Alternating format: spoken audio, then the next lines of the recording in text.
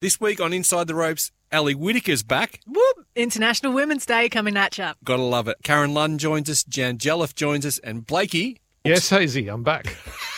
Let's go. You're listening to Inside the Ropes, Australia's must-listen-to golf show with exclusive content from both home and abroad. Subscribe through your favourite podcast app or listen at golf.org.au. Hello and welcome to Inside the Ropes. If I've done my maths correctly, we're at episode 198. That's a total guess. I might have to re-record this later. But if we do, I'm in very good hands. Joined today by Martin Blake, becoming a very regular part of the show. Welcome, Blakey. Hello, Hazy. I'm very happy to be here and very happy to be here with our next guest as well, who I haven't seen for a long time. No, and we're going to get to the bottom of this soon. But our very special co-host today, back from jaunts around the world with a European tour for this International Women's Week. Ali, welcome back and congrats on International Women's Week personally and as a gender.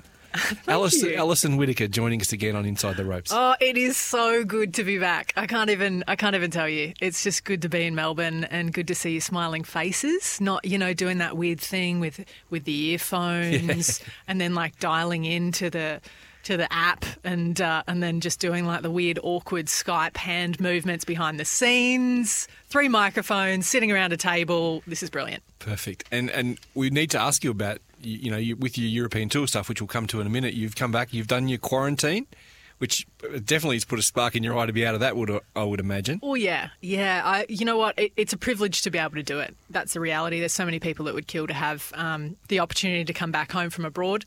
So I'll start there. But I've done a month of it in the last 3 months, wow. Which when you're in one room and in Australia, you can't leave your room. You get delivered food when they are ready, when your food's ready. And you know what? It's a really fascinating mental challenge being in there in terms of kind of the idea of being cooped up and what that does to your brain. Based on what you said a second ago, you feel like you're privileged to have been able to do it. Is that your mindset when you're in the room?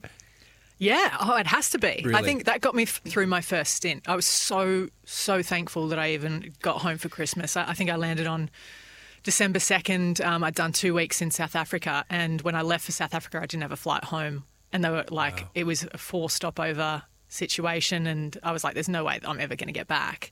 And then luckily, I was checking the flights every day, and one popped up. Emailed our production manager, who they were total legends throughout all of it, because I was kind of the only one in this situation, whereas everyone could come and go quite freely from their countries without any hotel quarantine and without having to kind of deal with the changing regulations. So they were brilliant. So I was just stoked to be home for Christmas, to be honest with you. Well, let's keep talking about it. We're halfway down the path now. Well, you got to spend the first few weeks of the European tour season. It's been so disjointed, but you got to be part of it.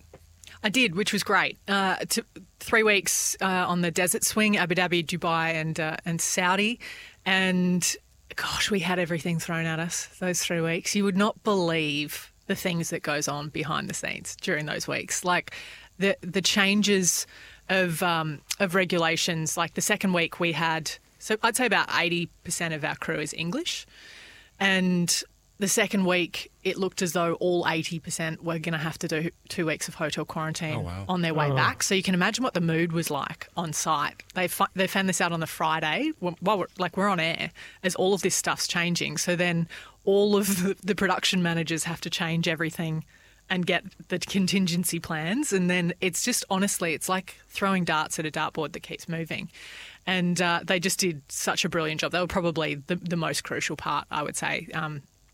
Those poor people that had to stay on top of that and try and get everyone's travel arrangements in hand. But yeah, there was some curveballs. Yeah. Do you think that we as punters, like Blakey and I sitting back here watching it on telly, I'm not just talking purely telly, I'm talking about actually getting the tournament up and running, have any idea of the logistics involved this year? No. Oh, no. There's stuff that surprised me. So, for example, Saudi Arabia, everything is arranged, say, a month out. Everything's booked, locked, ready to go. There's about 100 crew that are on site. And Saudi changed the entry requirements that you had to have been outside the UAE for at least 2 weeks. So bear in mind that we have a tournament in Abu Dhabi and Dubai, and all of that crew was meant to be going essentially to Saudi. And so you kind of had to, I'm trying to think of the exact thing, but essentially they had to fly people in and quarantine them for 2 weeks as a precautionary plan to Saudi. But all of that changed 2 weeks out. So it was literally like, had it happened, 2 weeks later, the whole tournament would have been fine. But it was like pulling the rug out from everyone's feet, and then they had to come up with these new plans. So they did an unbelievable job, but all of us just had to think on the fly. Like, I did so many roles that I was not signed up for. That I wish, it's like you're doing these roles covering for people and the water's just slowly rising and you can feel it and you're like, oh my gosh, I'm in over my head, but there's no other option than to try and sell it. We had a few of those. There have been voices there that we've become accustomed to over the years who aren't necessarily there much, if at all, anymore. Gives you a different role. How did that all pan out for you?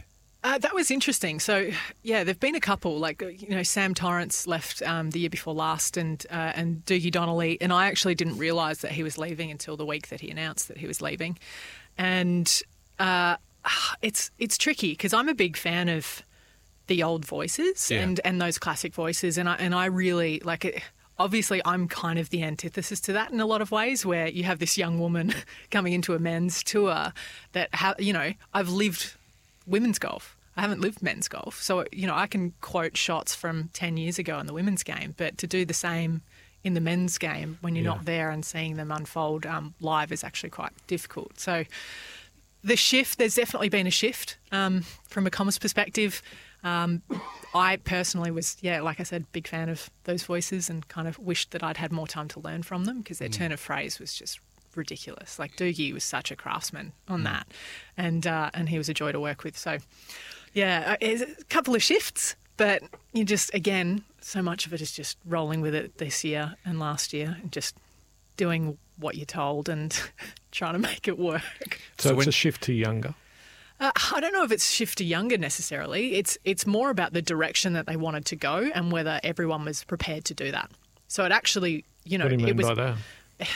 I feel like the commentary, they wanted a little bit of more talking and a bit of banter and certain things, a little bit more discipline in other areas in terms of when you are, like, for example, when I'm lead, if I'm doing lead, so I'm doing the leaderboards, I'm doing the scripts at the start. If I see something about a shot, that about how they played the shot, if I'm lead, I don't say it because it's not my job that week to be the expert. And so it's about those defined roles. Yeah, and if you've grown up in golf, it's actually really hard for a lot of people to have that discipline to not say it. But then everything kind of just gets blurred. So they're looking to have a little bit more structure within the team. I guess that would be the best way to sum it up. And because then that actually makes the flow better and more clearly defined, I guess, in a way. So we're very lucky to have you here today. Is there another return ticket in your hand to take it back up again? Thankfully, not at the moment. As much as I love my job, it's just good to be home. It's really hard to leave Australia. Like I know that, it's seemed to be such, like I said, it's a privilege to be able to leave the country. It's a privilege to be able to come back. And a lot of people are begging because we're a travelling country. Yeah. Like everyone's begging for their next adventure, and I totally understand that. But it's like this is one of the best places in the world at the moment where you just don't have to worry about much. You can travel domestically and look forward to that. But, it's tricky no matter what position you're in. But I'm very happy to be home for about 2 months, which would be great. What's the status of your golf swing? Rough. Yeah. Yeah. It's not as bad as it should be because, it's like that thing that if I was in a desk job, it'd be really bad. Like if I was away from the game. No, but you're still within the game though. Like I feel like if I all of a sudden was an accountant, which would be the worst idea in the world, I don't think I'd fit the bill there. But if I was doing that, then it would probably deteriorate more because every single day I'm playing the course mentally. In your head. Yeah, and playing the shots that I'm looking at them. So it's kind of a weird mental practice. Well, as I said, we're delighted to have you back, Ali. It is a big International Women's Week edition of the show, Blakey. We've got a wide assortment of guests here. Karen Lund coming up, Jan Jelliff coming up a little later on, and you had a great chat, which we'll listen to a little later on, with the winners of the Visionary of the Year for February. Yeah, the Visionary of the Year is for people out in clubland who've done things to promote the cause of women and girls coming to golf, and we've got a couple from the Vines in Perth who've done a great job. Fantastic. Now, we'll get to all those a little later on. For now, let's turn our attention to what's been going on around the global game this week. I think all eyes were on Bay Hill, Arnold Palmer Invitational, and rightly or wrongly, they fall on Bryson DeChambeau. What did you make of his, victory for one and his... if I said antics, that would create a negative image. I'm not trying to. His enthusiasm for the challenges he took up and succeeded with at the week. Well, he shot 11 under, so he must have played pretty well. I didn't see a lot of it, but what I did see and everyone else saw was him driving the ball over the lake on the par 5 sixth hole, which is I think around a 340-yard carry. So he went pretty much 370. Well, he hit the ball 370, but that was how far it went. But Gotcha. to carry, it was about 340, I believe. He didn't end up going straight for the green. He was off to the side a bit. But it was, I find it interesting. The fans were going crazy behind the tee, and he did these theatrics when he finally, he needed the wind to be in the right quarter on the right day. I think it was the third day that he did it.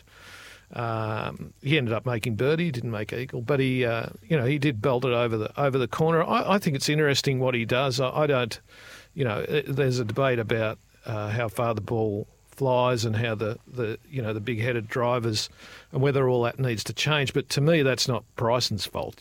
Bryson's just using the equipment that's there, and he's trying something that's different. And good luck to him, I think. And he, the other thing is, having seen him live, and you've seen him as well, Hazy, out here in Australia, he's a hell of a player outside of the fact that he hits it a long way. He's got a great short game. He's a fine player. So he had, I think it might be his 8th win, is it? I think so, yeah. I wanted to point out, I thought that, and I've been very quick to pot Bryson, pace of play, histrionics with media, arguably pushing rules officials, not so much as others, but I've jumped on him a lot. I'm falling firmly in the DeChambeau camp this week. I thought when he showed his exuberance for hitting the ball over the lake, that was magnificent. It engaged the fans. You could see what it meant to him. But more importantly, from my perspective, it showed that he could put something that he's been working on for years into play in a tournament. And I think he realises, geez, I've got this massive advantage over all these blokes here now. I was rapt to see it. And we'll talk about what it means in a second. But did you agree with that, Ali? I totally do. Well, yeah. I mean, he picked up 7 shots in strokes gained off the tee last week, so it is a massive advantage. But he, I think he endeared himself to the crowds actually by his reaction, by that sense of showmanship and the performance element to his game. And in doing so, I think he had 88 yards left. Lee Westwood in the final day had 257 to the same so it's significant. But again, when he got there and the wind wasn't right, I think it was on the second day, and you could see he so badly wanted to pull driver, and he just waited. He was like, we're doing this. The people have come to see a show, in a way that I needed to do it. He had flagged it. So, I mentioned it on the show last week. And as a matter of fact, with the players being on this week, we're recording this on a Thursday, but so some people will have seen some of this already. But he was talking about driving down the left-hand side of the lake at Sawgrass, which no one, to my knowledge, has ever done. I think it goes out onto the 9th fairway. Hazy, you've played the course. I have, yeah. They've made it an internal out of bounds to stop him from doing it. So it's fascinating they can they just adapt the rules up on the run. He's actually changing the face of golf routinely. It's quite remarkable. And as you said before, Blakey, I don't think it's against him. It's not a knock on him. He's just pushing the limits and making people rethink things. Look, he's not everyone's taste, but I really liked that he was so exuberant about an achievement. I thought that was fantastic. Did you hear what he did to celebrate? So I think I was reading, there was 3 things I can only remember 2, and they're like, so did you go out for a drink? Did you have a bit of fun? He had chocolate milk and gummy bears. Is that right? I'm like, I don't know how to take that. I'm not sure if that's, the guy that you want your daughter to bring home or the opposite. I can't. Is that part of bulking up? Because I should be looking really solid if that's the case. Chocolate, anything to do with milk, Hazy. Chocolate milk, I'm your man. Oh, protein shake. Anyway. Did you take anything else out of the Bay Hill? It wasn't a great week for the Aussies. No, it was not. Jason Day made the cut, but didn't really fire particularly, and the others all missed out. Austin Ernst won the LPGA drive on alley. Did you see much of that? Yeah, watched the Sarah majority Kemp of it. tied 34th, was the best of the Aussies. Yeah, I mean, Austin, third win. And it's interesting. So Americans have won the first 3 events of the LPGA season. First Jess Corder, next Nelly Corder. They are the only 2 sisters that have multiple wins on the LPGA in history. It has actually been done in 2 consecutive goes before, which I'm sure you've talked about this, Ormston's, over the years, where Charlotta, Annika's sister, actually only ever won once, and it was the week after Annika had won. So they got that record, but they only had 1 crack at it, whereas the Cordas are becoming more and more dominant force in golf. But now there's 5 Americans inside the top 15 in the world, and there's 6 South Koreans, and so I feel like they're really coming in strong and have a real chance of 4 people from the USA representing the American side in the Olympics. Yeah, which is on a lot of their radars. But back to your point about Austin, she said that her win, kind of winning wire to wire, was such a different set of nerves. And I'd actually spoken to Nelly after her win the week before, and Nelly's like, dude, I was so nervous. And I said, this is the thing that you're going to learn, is that every win is different, and it's got a really different, the pressures feel different, coming from behind. Like when she won in, I think it was her second win in Chinese Taipei, she lost the lead. And I remember saying to her caddy, Jason, that's the best thing that she could have done, because it just totally got the, it got the spotlight off her, and then she ended up coming back to win. And I just find that a really fascinating kind of equation that, you just think, it's just another win. And it's like, no, every single win is a story. And for Austin, she did a playoff, came from behind, and then has now done that, which is great. So still no Minjee Lee and no Hannah Green on the LPGA, and there's now, I think, a 2-week gap. So we're coming around to the first major. Both of those players have taken their time going over for their own reasons. But it's interesting that those events are going on and they're not attending. I think it's really instructive as to their mindset about what's important to them. So and it's majors. Well, it's majors, but it's rather than be at a drive-on championship without denigrating it at all, they'll get more benefit from being at home, cuddled up in the the bosom of their family for another 2 or 3 weeks. Well, especially Hannah. Ali is, infamously, I suppose, or famously, had struggles with loneliness. So any time that she can get back in Perth, is probably she's going to embrace. To be honest with you, it's more about hotel quarantine. That is the biggest factor in all of these equations. And I know from my own experience, and I'm lucky in the fact that obviously I'm not playing anymore, so my management of my performance is very different to theirs. I don't have to come back and see a coach in Melbourne, to do my job well. I don't have to get in the gym when a lot of the time on the road they're not being able to get into the gyms, trying to be safe and that kind of thing in areas that maybe are a little bit more high risk. So that's number one. It is really difficult for Aussies and Kiwis to work out a schedule this year, more so than, I don't want to say any other country in the world, because I'm sure that there's plenty that have similar restrictions. But in terms of 99% of the people on tour, it's tricky. And so that's why when I say I'm just happy to be home and that Australia is, an incredible place to be living at the moment, I say that from experience, because when you're on the road, you're in a bubble even before hotel quarantine. So it's actually quite a tight existence from the time you leave the country. I don't think it's a stretch at all to say that Australia and New Zealand have got that issue that others don't have, because we've shut up shop. It's as simple as that. So to come home it's a health factor. It's a key part of what everyone's confronting this year. Blakey, you mentioned, well, first of all, I should say that Symetra Tour is back on, which is great. But you mentioned the Players' Championship. I just probably need to get your opinion on, and I'm using massive air quotes here, the 5th major. Oh, okay. So Evan Priest wrote a piece about this, I think, on Golf Digest the other day, saying that it should be the 5th major. I've never been a believer that it should be a major, the Players' Championship. It happens to be the flagship event of the PGA, of America, but the PGA Tour. I'm sorry, but I think that. If they were going to look at adding a major, the women added a major a few years ago when Evian came on, but if you're going to have another major, it has to be outside America, doesn't it? I know I'm preaching to the converted there, but surely it needs to be in Asia or Australia or Europe or, That's so funny, Blakey. You're better than that. Well, I know that you agree with that, so. Well, it's the equivalent of the European Tour saying that Wentworth, the BMW PGA should be a major. And no one says that really, do they? No, they don't. They just say it's their flagship event and, with a lot of pride. Yeah, it's a great event, the Players' Championship, and it's a spectacular looking course. Hazy, while you're talking about that, I've got to ask you about your performance there. I generally ask you about this every year when it comes around to that. Ali, have you played Sawgrass? I have not. I've never even been to Sawgrass, but Hazy, for our listeners, just for their benefit, talk us through your birdie at number 17, the Island Green. Come on. Oh, there's not much to say except I do have video proof. No. I just hit it to about 20 feet and binned the putt and celebrated like I just won Tats Lotto. So it's pretty regulation video, I would have thought. Everyone's got that, Ellie, haven't they? No. I actually can't claim it. One of the things that I find interesting about TPC Sawgrass is I played it on the last day before they shut it down, back in a different schedule. It was like 6 weeks before.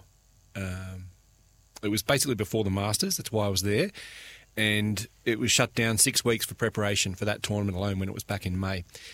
The difference between what I walked on and then what I saw on television 6 weeks later was ridiculous. Absolutely off the charts, stupid, ridiculous difference.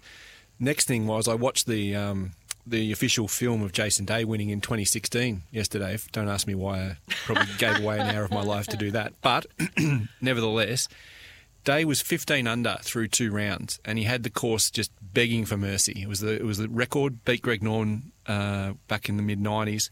By a shot, and he could have done anything. They have the capacity there to crank that course up, almost like the Masters. They can turn that nasty in a heartbeat. They can mow things, dry things, do whatever. I think it'd be really worth watching this week if someone gets away. What happens the following round? Mm-hmm. I don't know. I find that stuff really interesting because tournaments, and particularly this one, which is the flagship event, and the PGA doesn't want it to be made a mockery of, and the course isn't that long. Choppers like me can still play it. They've got to have a defence. So I'm looking forward to that this week above all else, I think. 7 Aussies in the field, and best of luck to Cam Percy, who got in for the first time at 46 years of age. I think that's a great story. We've got something on that on the website today, and also Cameron Davis, who's a growing force, I think. Cam Davis, 2017 Australian Open champion. He's got a spot in the players. And Hazy, we do have to get to Andrew Martin's performance, don't we? Absolutely. That's the next topic for discussion. Ali, I'm not sure how much you caught of the TPS at Bonnie Doon. Another great success. Those 2 additions to the PGA and WPGA calendars have been fantastic, haven't they? Brilliant. Yeah, absolutely brilliant. I love it. And I love that Australia is leading the way in that category. I'm really proud of it. I'm proud to talk about it when I go away. Yeah. I find that I try and work it into commentary when I can, when I'm not going to get my wrist slapped, if it's relevant at the time.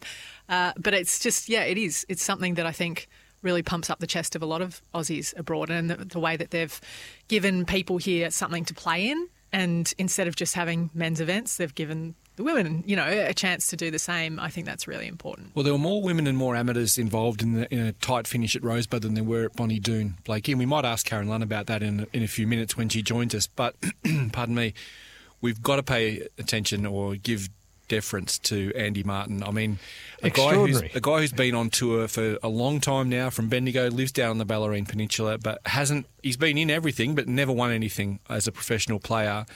Charlie Dan's cruising along, sort of almost bowling along in front, untouchable, bar 1 hour of just Martin magic. Well, to shoot 61, Ali, in a final round to win a tournament, that's a kind of that's a career there. That's a career moment for Andrew Martin. And, look, he's had an interesting sort of story in golf himself because he was the Australian Amateur Champion. Yeah.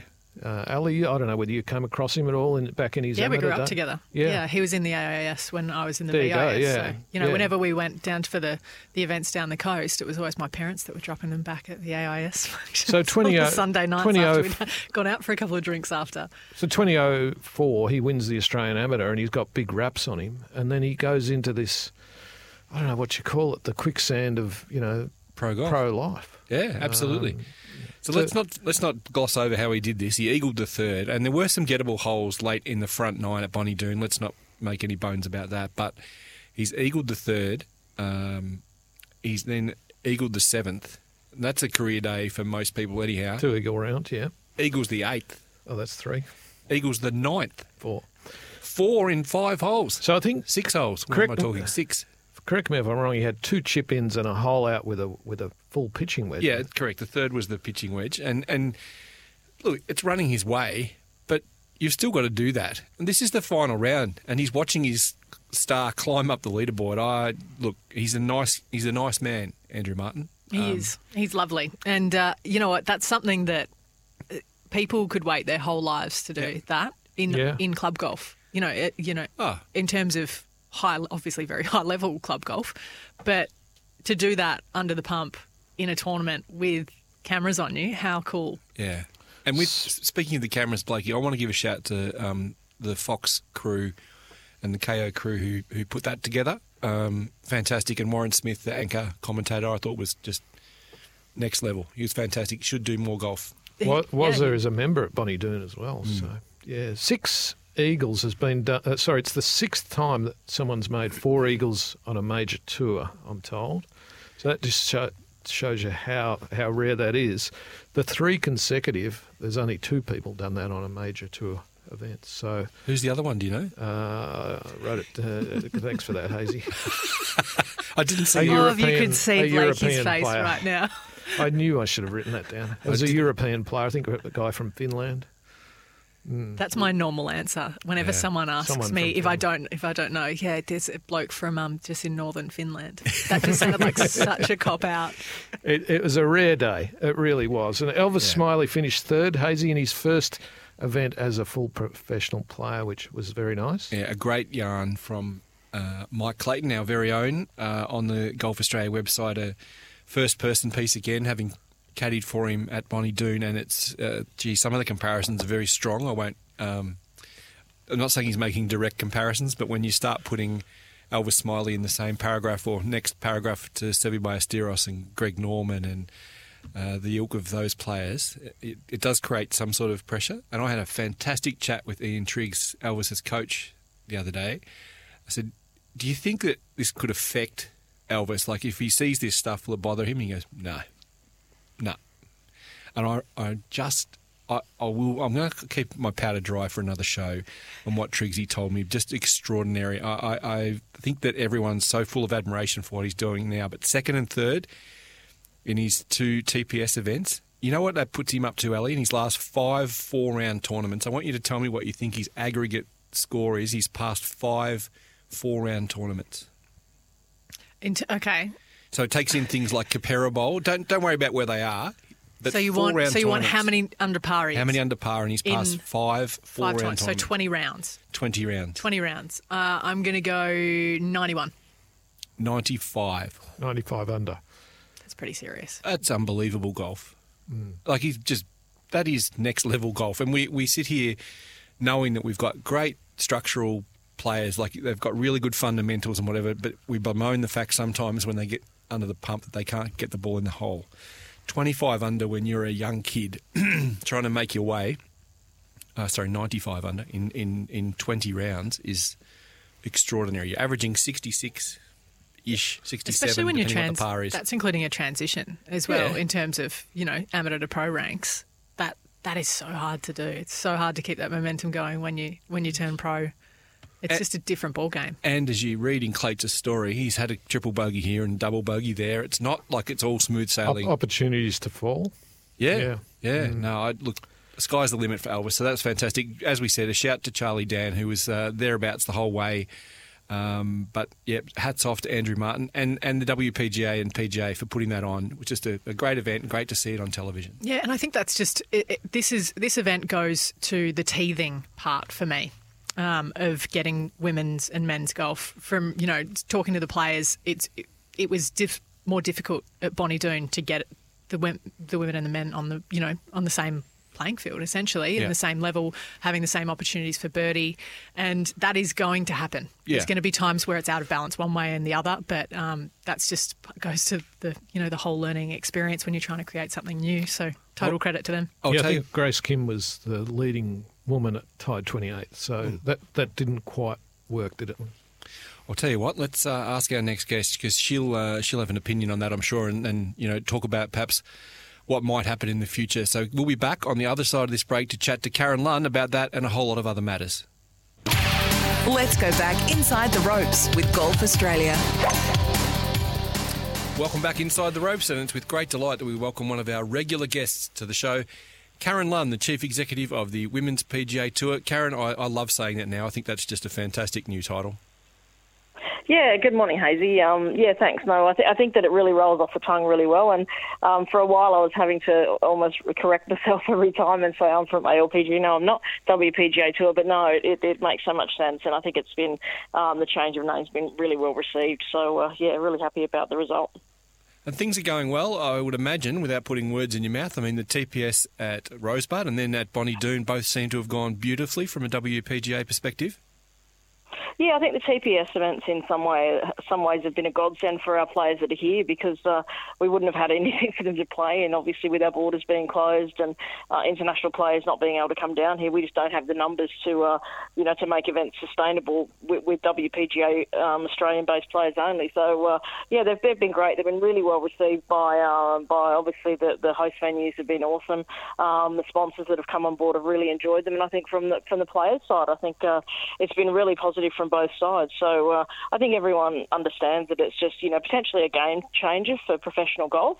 Obviously, the challenge is scaling the courses, and that was probably a little bit more of a challenge at Bonnie Doon than it was at Rosebud. But, we'll just keep working on that. And, I think, like I said, the players love it. And I think the junior element on the weekend, I think that what we're providing for the young players is just an incredible money can't buy experience. So, I think all around, ourselves and the PGA are really happy with the first two events, and we plan to build on those moving forward.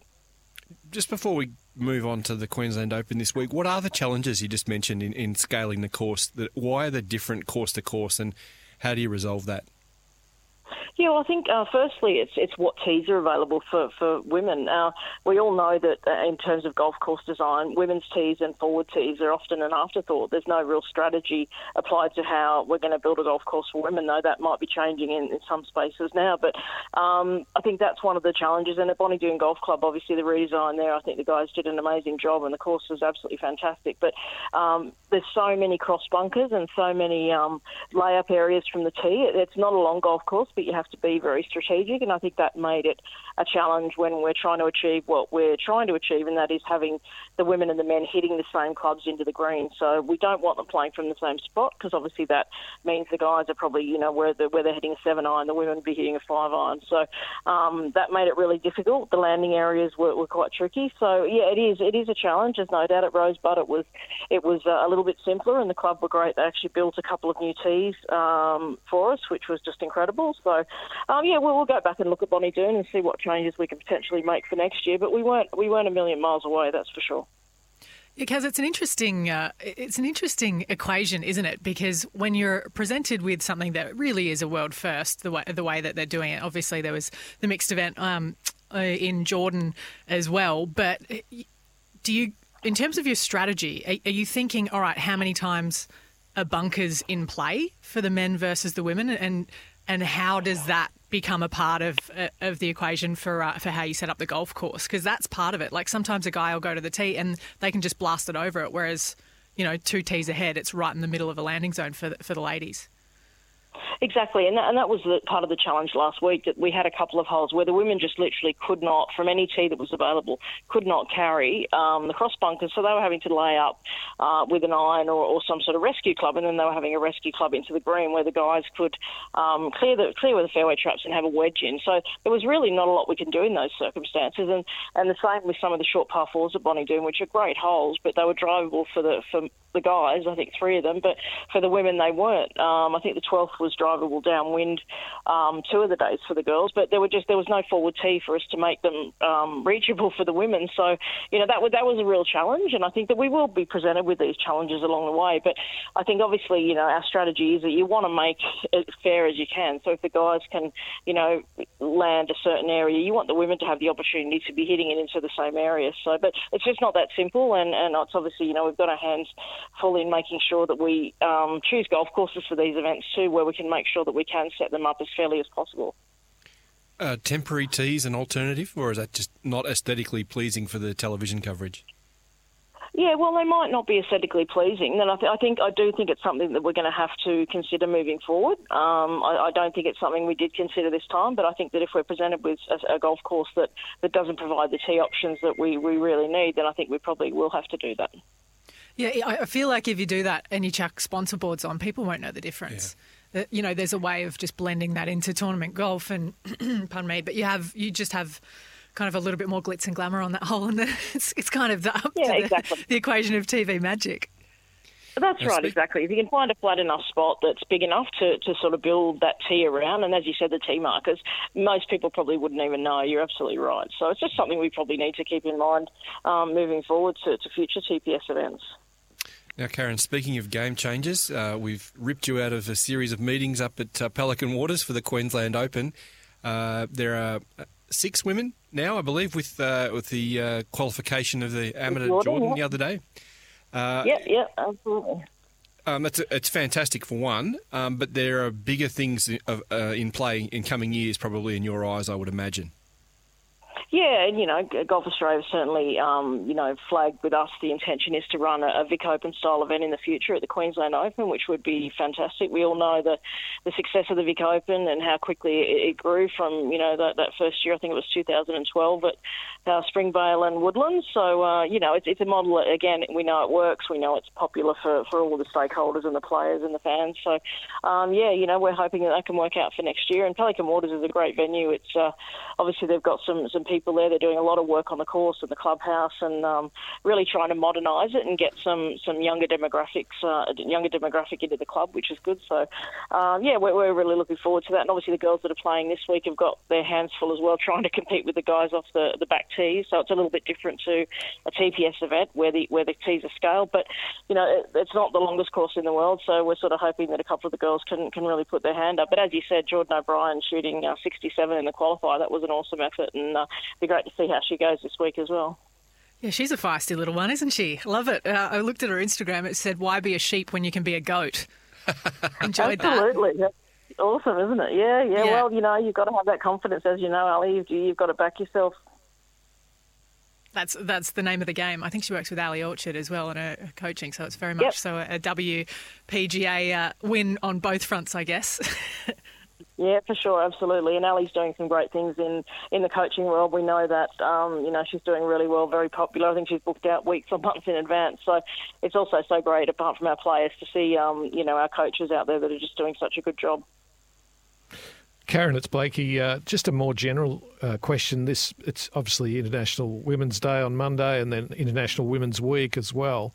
And we're talking a lot in this program today about the growth of the women's game and the attracting of women and girls to the game. I'm just wondering whether you think, from your standpoint, do you think we're getting a change? Are we seeing a bit of a change of scenario here? Are we starting to win this battle? I'm not sure if in Australia we're starting to win the battle, but I think there's so much positivity around women's professional golf around the world. I think that the LPGA, obviously under Mike's stewardship, has just done incredibly well, and the partnership with the LET, obviously the LET is really starting to thrive, and I think we'll really see that post-COVID, if ever that happens, that the LET will be really in a much better place than they were. So there's so much good stuff going in around women's professional golf. I think here in Australia we've still got a lot to do in participation. We know that participation through COVID was through the roof, but, unfortunately those numbers really didn't translate to many new women or girls playing. So that was really very much male-focused for whatever reason. So I think we've still got our handfuls. There's still a lot we've got to do here in Australia, but I think that, there's a lot of work being done with Vision 2025 and other things that are going on, and obviously we need to do that to ensure that in 20 years' time we're going to, still be producing the world-class women golfers that we've got a history of doing. Yeah, it's certainly something that we need to keep pressing on with. But one thing that I always come back to is when I started playing golf in the Melbourne Sandbelt area, I essentially had one player within 20 minutes who was on single figures to play against. And you had the luxury of obviously having your sister Marty, who is an incredible player in her own right as well, Kaz. Like when you look at your childhood within the game, it has to be better than that, because, like, for me it is. I look how many juniors we've got at my golf club now, and it's skyrocketed. Yeah, as you said, I think that a lot of clubs have really done a great job of doing it. I know Bonnie Doon, where we were last week, they've got 80 juniors in their program, and 40 of them are women. So, 50%.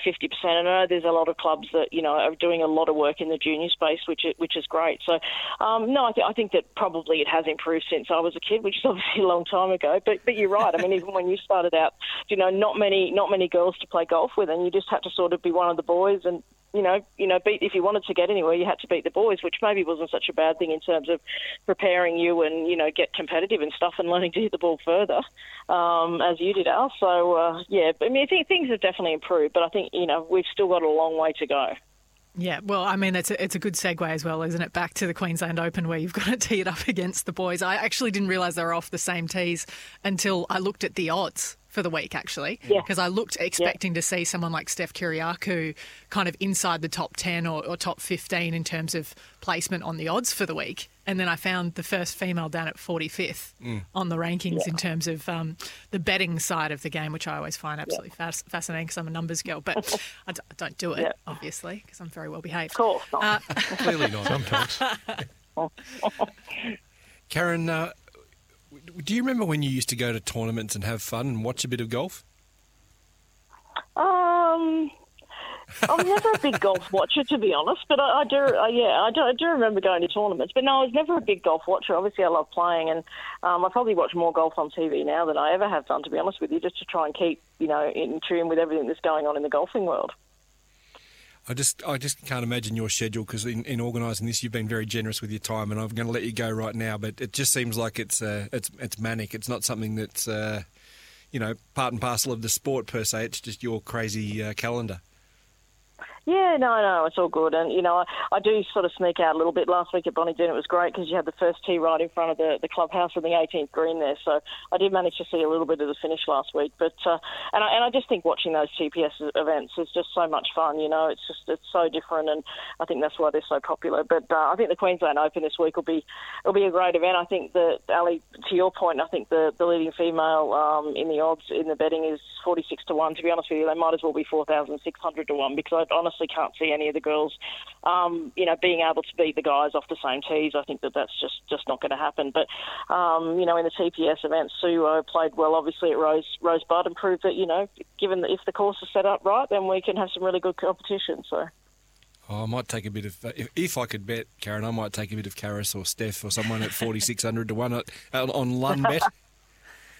Yeah, well, on Lunbet, yeah. Well, I mean, you never know, I suppose, but I just think it's so difficult for the girls to compete off the same tees. I still think that they can put on a good show. I think that wouldn't surprise me if one of them finished in the top 10 or the top 20, but I still think winning's a bit of a long shot. So.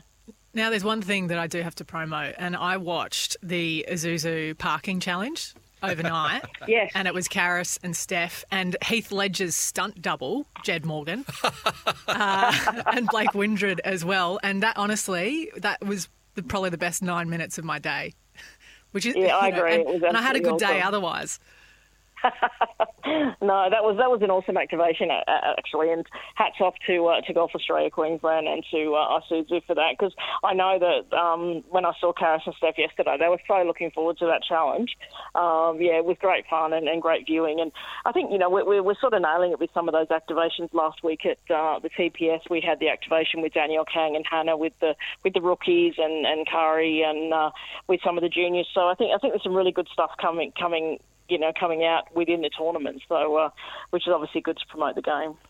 Hey, Karen, speaking of videos from the Queensland Open, I did see a little bit of footage, slow motion footage of Ash Barty hitting a ball in the Pro-Am, which was outstanding. We all know, obviously, that she's an outstanding golfer. I think she's playing off about 4 at the moment, and she won the Brookwater Club Championship. I was just wondering whether you'd had a little quiet chat to her about when she might retire from tennis. Does she just flick across to golf, do you think? Yeah, well, they can't play tennis past about 32 or 3. Well, that's right, exactly. And I mean, she is a very fine player. Oh, absolutely. And I think actually looking at a swing yesterday, I think that, she's been doing some sneaky work on a golf swing, because the last time I saw her swing a club was probably over a year ago, and I think that's improved quite a bit. So I think that there's been some work going in on the driving range as well as on the practice courts. I love it. Yeah, the last time I saw her golf swing, she was hitting a ball at my head for the President's Cup promo when I was standing out on an island in the middle of the Yarra. And it looks good then. It looks better now. Yeah, I agree. Yeah. So, like I said, there's some sneaky work going in. But, it's great to have somebody like Ash that's such a keen golfer. I know her and Louis Dobolo are really good mates, and they played together in the Pro-Am yesterday. So, any time that she can tee it up in one of our Pro-Ams or one of our events, we'd love to have her. Unofficially 38 points, I reckon she had, Blakey. That's what I heard on the grapevine. So that's pretty good off 4. Very handy. Karen, we really appreciate your time. I just want to alert everyone to the TV coverage of the Queensland Open, the Isuzu Queensland Open, being broadcast on Fox Sports and KO. And we've got a big listenership in New Zealand for this podcast, so it's on Sky Sports over there. Saturday, 2 to 5 Australian Eastern Time, and Sunday 12 to 5, so 5 hours of coverage from Pelican Waters, which is fantastic. Karen Lunn, the Chief Executive of the WPGA Tour, thanks so much. You're a regular part of our podcast now, which we're delighted about. Thanks for making time today. No, thanks, guys. Great to catch up. Karen Lunn there, and who better to have at the helm than someone that played on tour herself, managing how to merge the men's and women's game. Great to chat with Kaz. We'll be back. Let's go back right inside the ropes with Golf Australia. Well, it's an absolute pleasure to have the next guest on. Her name is Jan Jelliff, and she's been a big part of a couple of the lives of the ITR hosts, Stacey Peters and myself. She is a member at Victoria Golf Club, and she's been absolutely instrumental in building their junior girls program. Jan, good afternoon to you, and good to have you on the show. Thank you, Ali, and thanks for that big wrap-up. It's a bit overdone. See, this is the exact reason that we need to have Jan on the show, because she is possibly one of the best unknown characters on the Melbourne Sandbelt, and I think there's a couple of things that we can all take away from what she's brought to the game over the years, not to mention the fact that she pretty much was instrumental in my own development amongst many others and many of the next generation to come in Melbourne golf. Jan, can you tell us a little bit about when you started getting involved with the junior program at Vic, how many girls there were that were actually kind of lingering around the club, and how you got to be a part of that? Okay, I can tell you that. I was invited to go on the committee in 2008 when my friend Lynn became captain. She asked me to come on and manage Pennant because she worked. And I took that job in the November, and there were 2 lovely ladies doing junior girls, 2 Jones, and to my knowledge there were 4 girls who played sometimes on Sundays and maybe a couple of others. But they resigned in that October, and we went for 6 months asking, would someone take the junior girls? And I had a husband say, don't take the junior girls. And anyway, when the Pennant season ended in May, 6 months after Lynn became captain, there still was no one. And someone on the committee said, Jane, you've got to take the junior girls. So I said, okay. And that day I drove into my driveway, and there's a girl walking up the street with a bag of clubs. So I ran across and said, I'm Jan from Victoria. Would you like to join my junior girl program, which I didn't have at the time?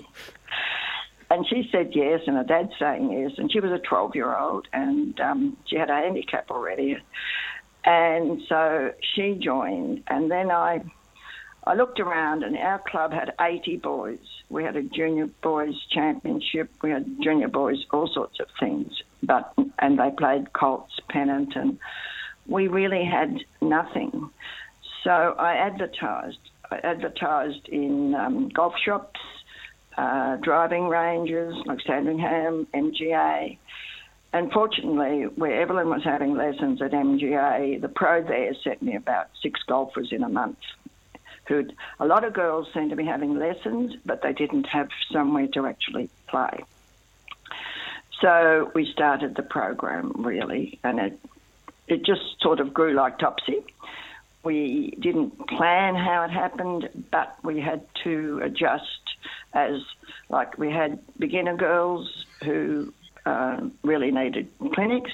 We had girls with some golf who needed to get handicaps, and then when they proceeded from that, they needed to become members and play. And other women joined me and helped too. I didn't do it on my own. But by the time I left the program, about 8 or 9 years later, we had about 80 girls. Which is unbelievable. Now, one of your special talents, Jan, is making people feel very comfortable, but it was also essentially, breaking down people's idea of what it was to be a member of a Sandbelt club and what came with that. We're talking 15, 20 years ago. But there was still an element of kind of hoity-toityness to it. And that's something that you I feel like you almost single-handedly took over in terms of demolishing that in the best kind of way at Victoria. Can you tell us about a couple of your strategies and how you did that? Now, the anti-hoity-toity strategy. Yes. No, we had no hoity-toity strategies. What about Ali? Victoria. Any hoity-toity in Ali? Oh, yeah. I tend to swear a bit, but I didn't swear at the girls. You didn't swear at them. No, I might have sworn with them. But I have to say, when some of us look back, we thought we were always kind to them. There's no point. Golf's a hard game to learn, very hard, and it's got so many rules that you can't lob them all on them. We tried to do it gently. We tried to gently teach them where to park their buggies even, and how to score cards and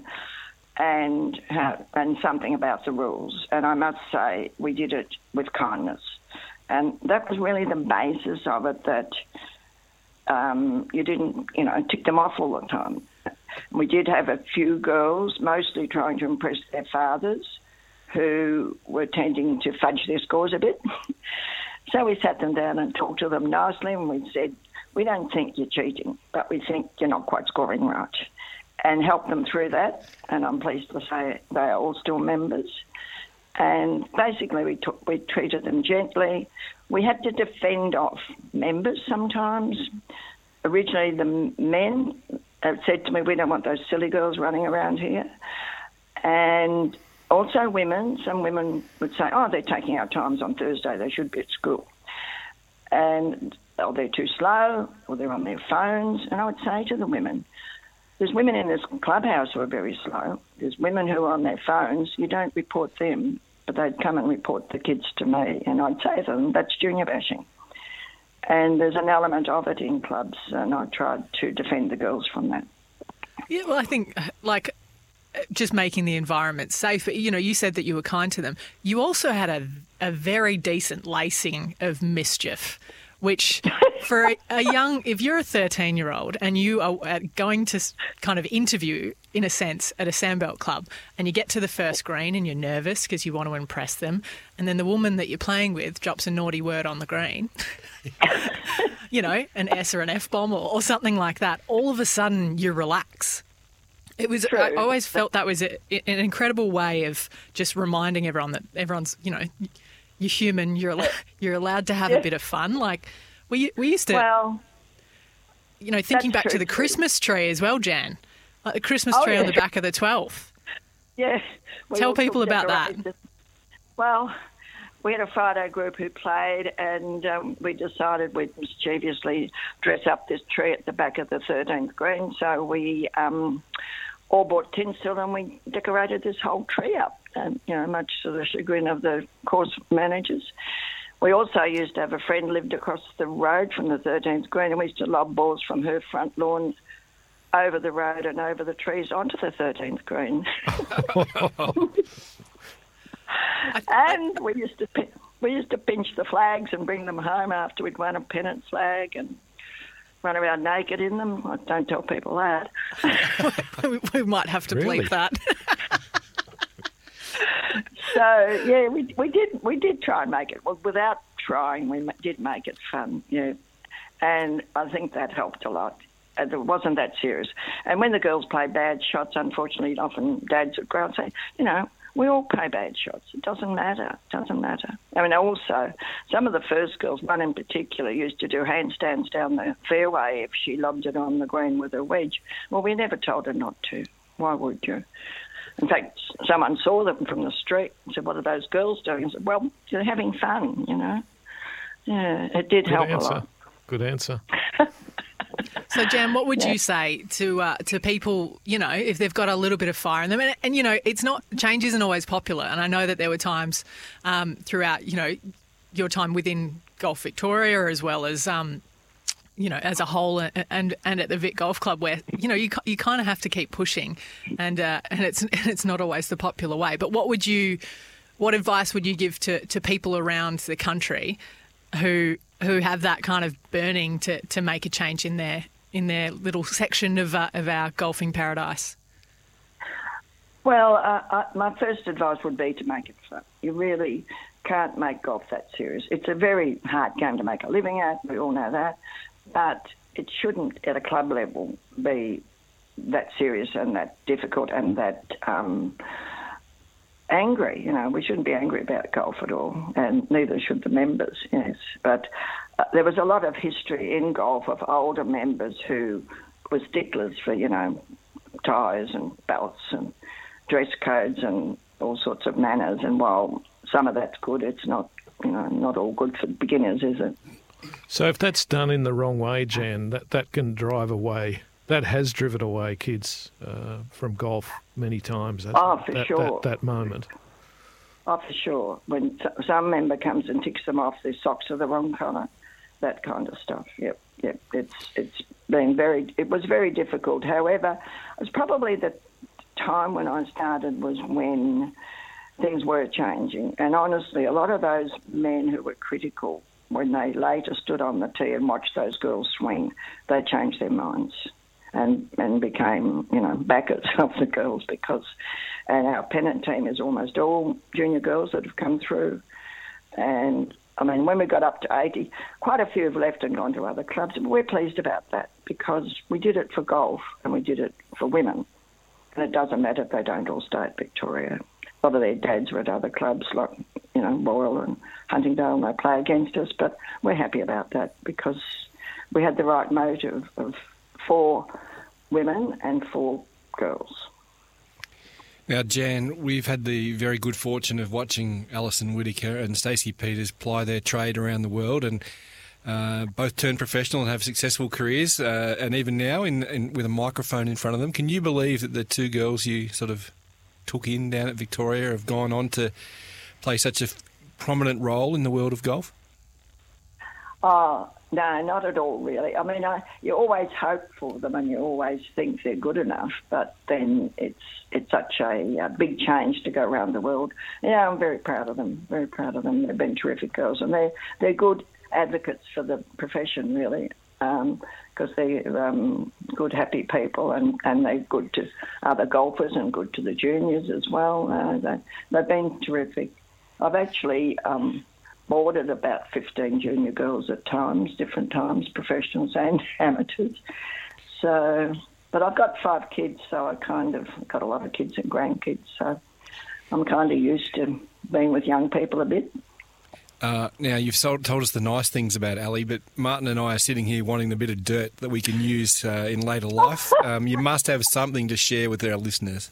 Oh, no, she's just beautiful. Oh, Jan. Yes, Jan, yes. No, Jan. You can stay. Oh, she can be fiery. I've known Elle to be fiery. We had fun. I caddied for both Elle and Stacey when they won the Vic Open. And Elle and I was thinking about it today, around Moona. She'd had a bad week. She'd been in hospital and she was struggling to concentrate. But really working out the yardages were just horrendous because you had to stride out to a sprinkler head, then you had to add it or subtract it. You had to add or minus the distance the flag was on. Then when you got it in metres, you had to convert it to yards for her because she was, used to playing out the service. And doing these maths, I think we had a few barneys about that. You're calling me high maintenance, Jan. Oh, you were that day. You were that day. The day of the final. Well, she wasn't well. Yes, wasn't well. I had to just, cozy her home. But she got there, to her credit, she did, yeah. There's one thing I know for sure, though, in terms of the careers that you've influenced, that I'm not sure that they would have got to the same level without your encouragement, and same with the next generation coming through. You're a bit of a legend. Everyone from almost every Sandbelt Golf Club knows who Jan Jelliffe is for a reason. Oh, that's amazing to me. I just think I'm just an average person, really. No, but the way that you took Stace in as well, and you took her into your home when she was just a country girl from Colac. And made her part of the family. I remember my 21st birthday, Jan was actually Cressy, there. I think. Yeah, from Cressy. But she, I had a Angels and Devils 21st birthday. That's right. Yeah. And Jan and her husband, Bill, both came as Hell's Angels, full leather. Wow. Hilariously full leather. Commitment was key, and that's. I feel like that's a great note to end on, in the fact that it kind of sums up the way that you are as a human, and the way that you create fun and a real, quite a special environment that is growing as a result of your participation. So I think we'll leave it there for today, though. Jan Jelliffe, great to have you on the show. Thank you so much. You're very kind. Jan Jelliffe there, and. Feisty. Legend. Good word. Legend. This is really important, though, that we get these stories out on International Women's Week, and it's key. So really, thank you for bringing it to us, Ellie, and we loved hearing Jan's tales. And with that in mind, another great Visionary of the Year tale coming up. Martin Blake's caught up with a couple of special guests on the other side of this break. Let's go back inside the ropes with Golf Australia. Welcome back to Inside the Ropes. We've got a couple of award winners on the program this week. Anna Maria England and Mark Tibbles, who's the pro at the Vines Resort in Perth. That pair won the Visionaries of the Year for February. Now, the Visionaries of the Year is a Vision 2025 related award that Golf Australia gives out each month, in this case for February, for people who contribute something to the cause of Vision 2025, which is about women's participation and girls' participation in golf. They picked up a $500 Drummond Golf voucher, and they're in with a chance of winning the Visionaries of the Year, which carries a $10,000 Callaway range pack. So congratulations, guys. First of all, Mark, tell us a bit about what you did and how you drew Anna Maria, who's a community instructor, into this whole mix. Sure. Well, I taught Anna Maria golf over the years, and I just thought with her passion and interest in golf that someday she might like to be involved in the industry. And knowing my teaching style and philosophies, she was an obvious choice when I was looking to appoint a community instructor. And you two got together and started some programs at the Vines, and I think that the end result that was quoted in the article we published on the website the other day is that there are, I think, 350 new female players at that club as a result of what you've done over the last few years, just encouraging women and girls to come in there. Yeah, well, we've had a number of game development programs. One is our women's program, Got to Get Golfing, which has attracted over 200 ladies through 2020. We've also got a special needs program, and there were another 50 or so ladies from there. Plus, we've got a girls program. So, yeah, across all our programs, female participation has really taken off, and Anna Maria's been a huge part of that.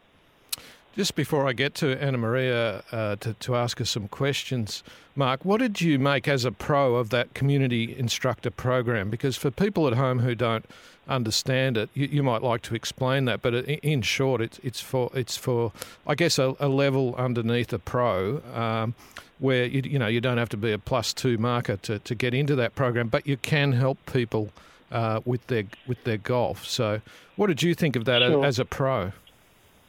Well, it was perfect for me because, the programs I'm running, we've generally got 8-10 people in a program, and teaching groups is quite hard work, and it's got to the stage where we've got 20 groups a week. So to have someone on board assisting me, and I was particularly interested in finding someone who was going to help with the ladies' programs.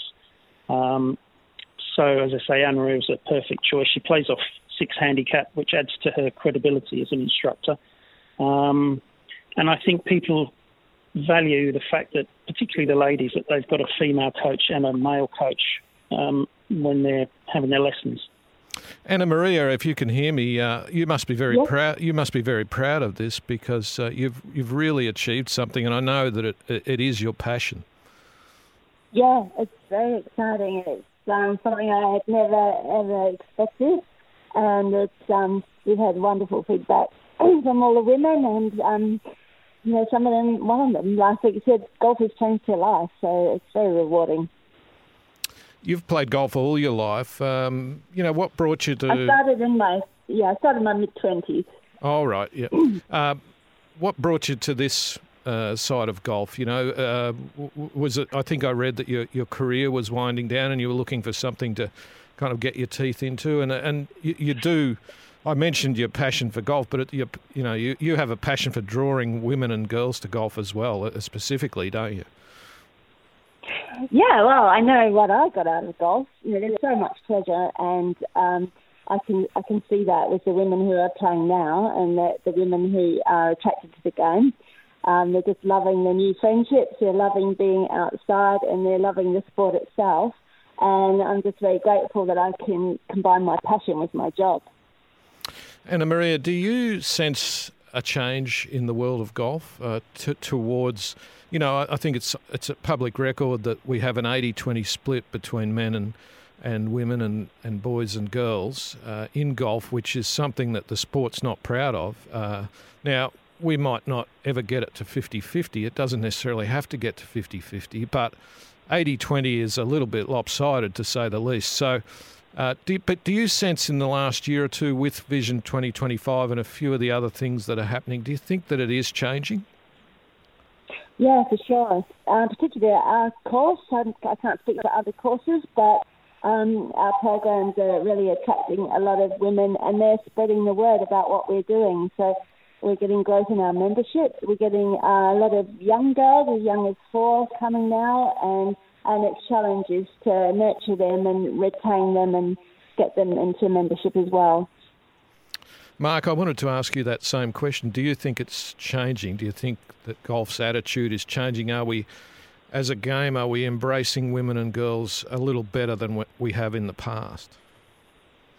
Absolutely, yes. It's certainly a greater focus, I think. I think Golf Australia and the PGA are working together to really assist with inclusion, get the pros on board with whether it be women or whether it be special needs or Indigenous, underprivileged. And I think there is a great focus on that at the moment. And there's a huge market out there. There are a lot of people out there that are probably afraid to have a go. But if they're welcomed and you can make them feel comfortable, then, of course, it makes a huge difference.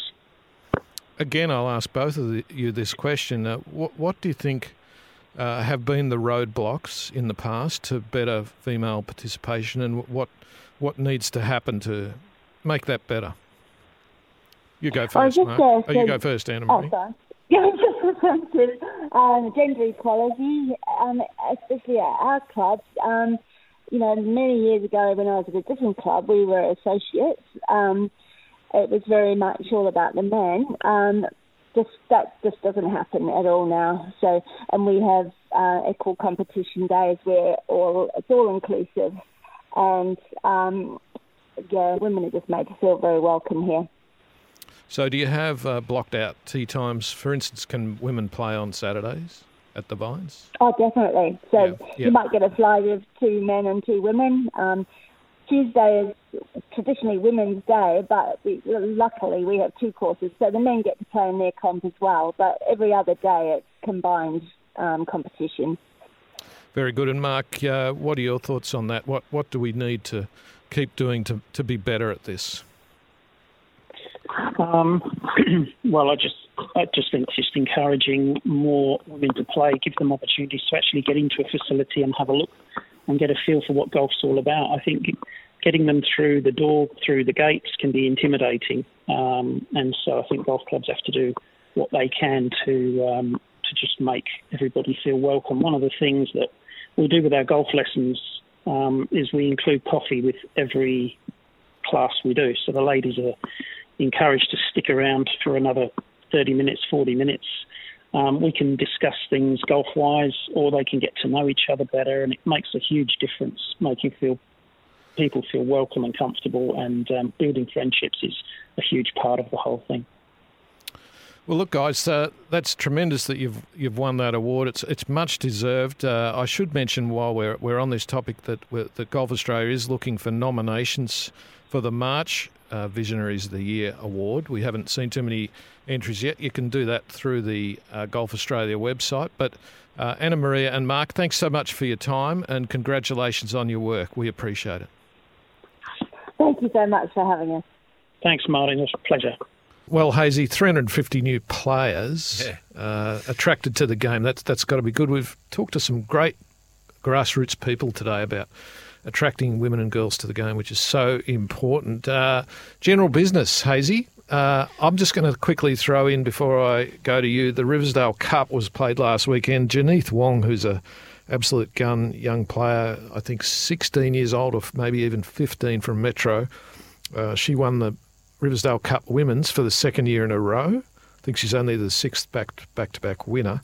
And she won it by a lazy 12, Ali. She tends to destroy fields. I think she won a Vic Junior Open by a similar margin. Anyway, Andrew Richards, who's also the New South Wales amateur champion from Pennant Hills in the west of Sydney, won the men's, and Warren Sutton won the All Abilities. What have you got for us, Hazy? Well, I want to mention on this International Women's Week, you mentioned Andrew Richards there.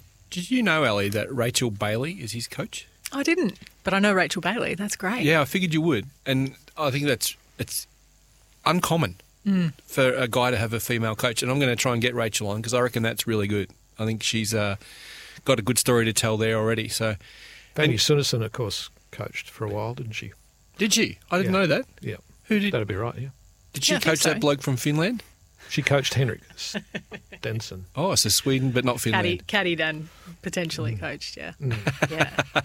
Yeah, she's an interesting woman. I want to make mention of, and actually, Ali, I'm going to throw it to you. Have you got any honourable mentions? I love how before you do that. You look at your computer and then good, you isn't it? can't find what you're looking for, so you just throw it to me. Honourable mentions for me, Jennifer Kupcho, who was right in the thick of it on the final day in Ocala, Florida. We talked about Austin Ernst walking away with the win. Kupcho is one to watch. I mentioned to you guys, world number 12. She is so sneaky under the radar. She was the girl that walked away with the Augusta National Women's Amateur in that duel with Maria Fassi. And she's got like the kind of big dip in her golf swing, but she's steely.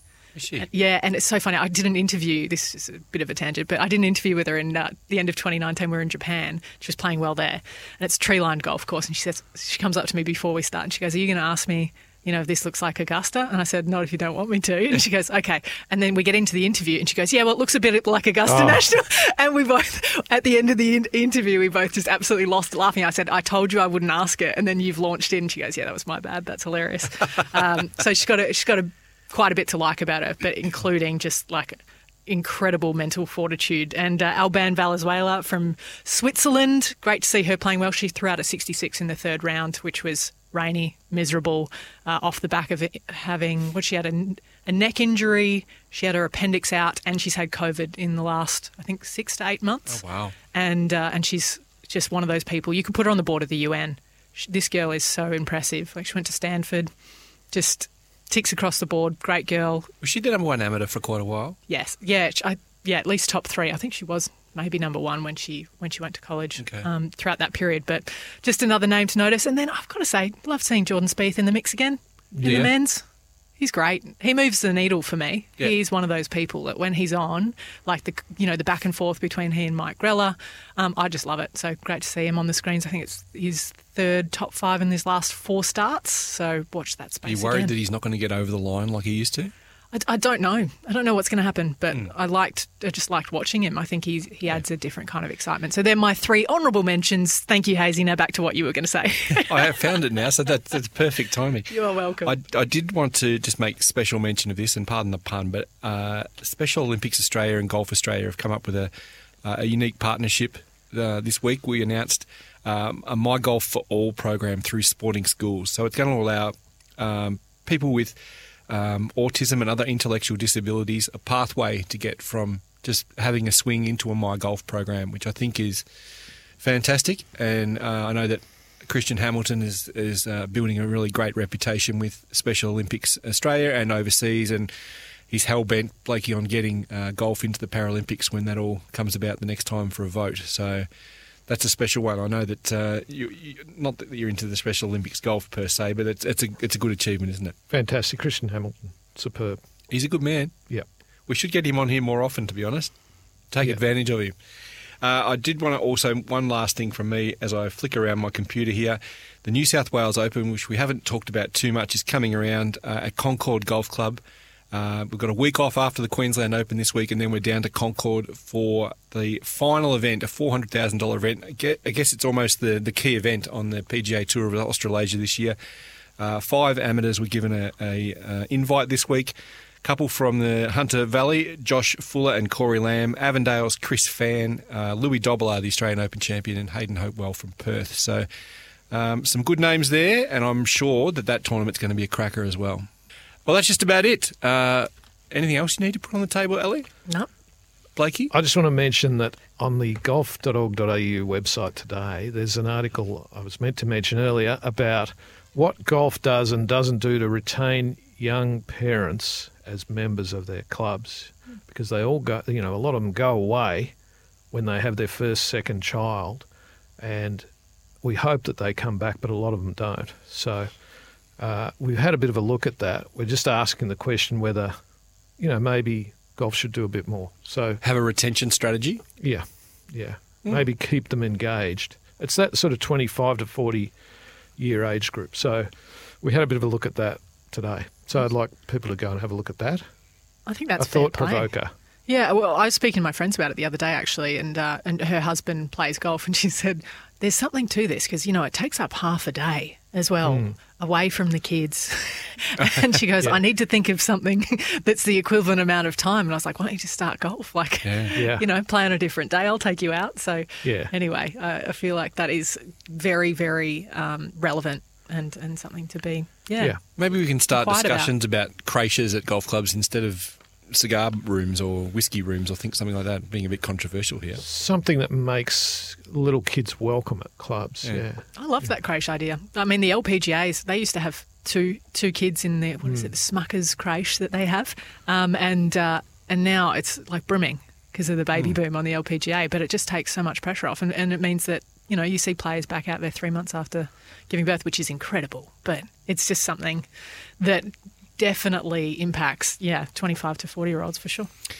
Awesome. Thank you very much, Ellie. Great to see you back behind that microphone. It's been way too long. It's so good to see both of your faces and to just golf geek. Do you know what I mean? And not just about one tour to go across the border. I always love this. It keeps you really sharp. And I shaved so that you didn't mix me up with Hazy, because some people call me Hazy sometimes, He's so famous that, I'm going to start charging you a fee for that name. Anyway, that's about it. Episode 198. Hopefully Andy Marr will be back here and be far more organised at the reins next week on Inside the Ropes.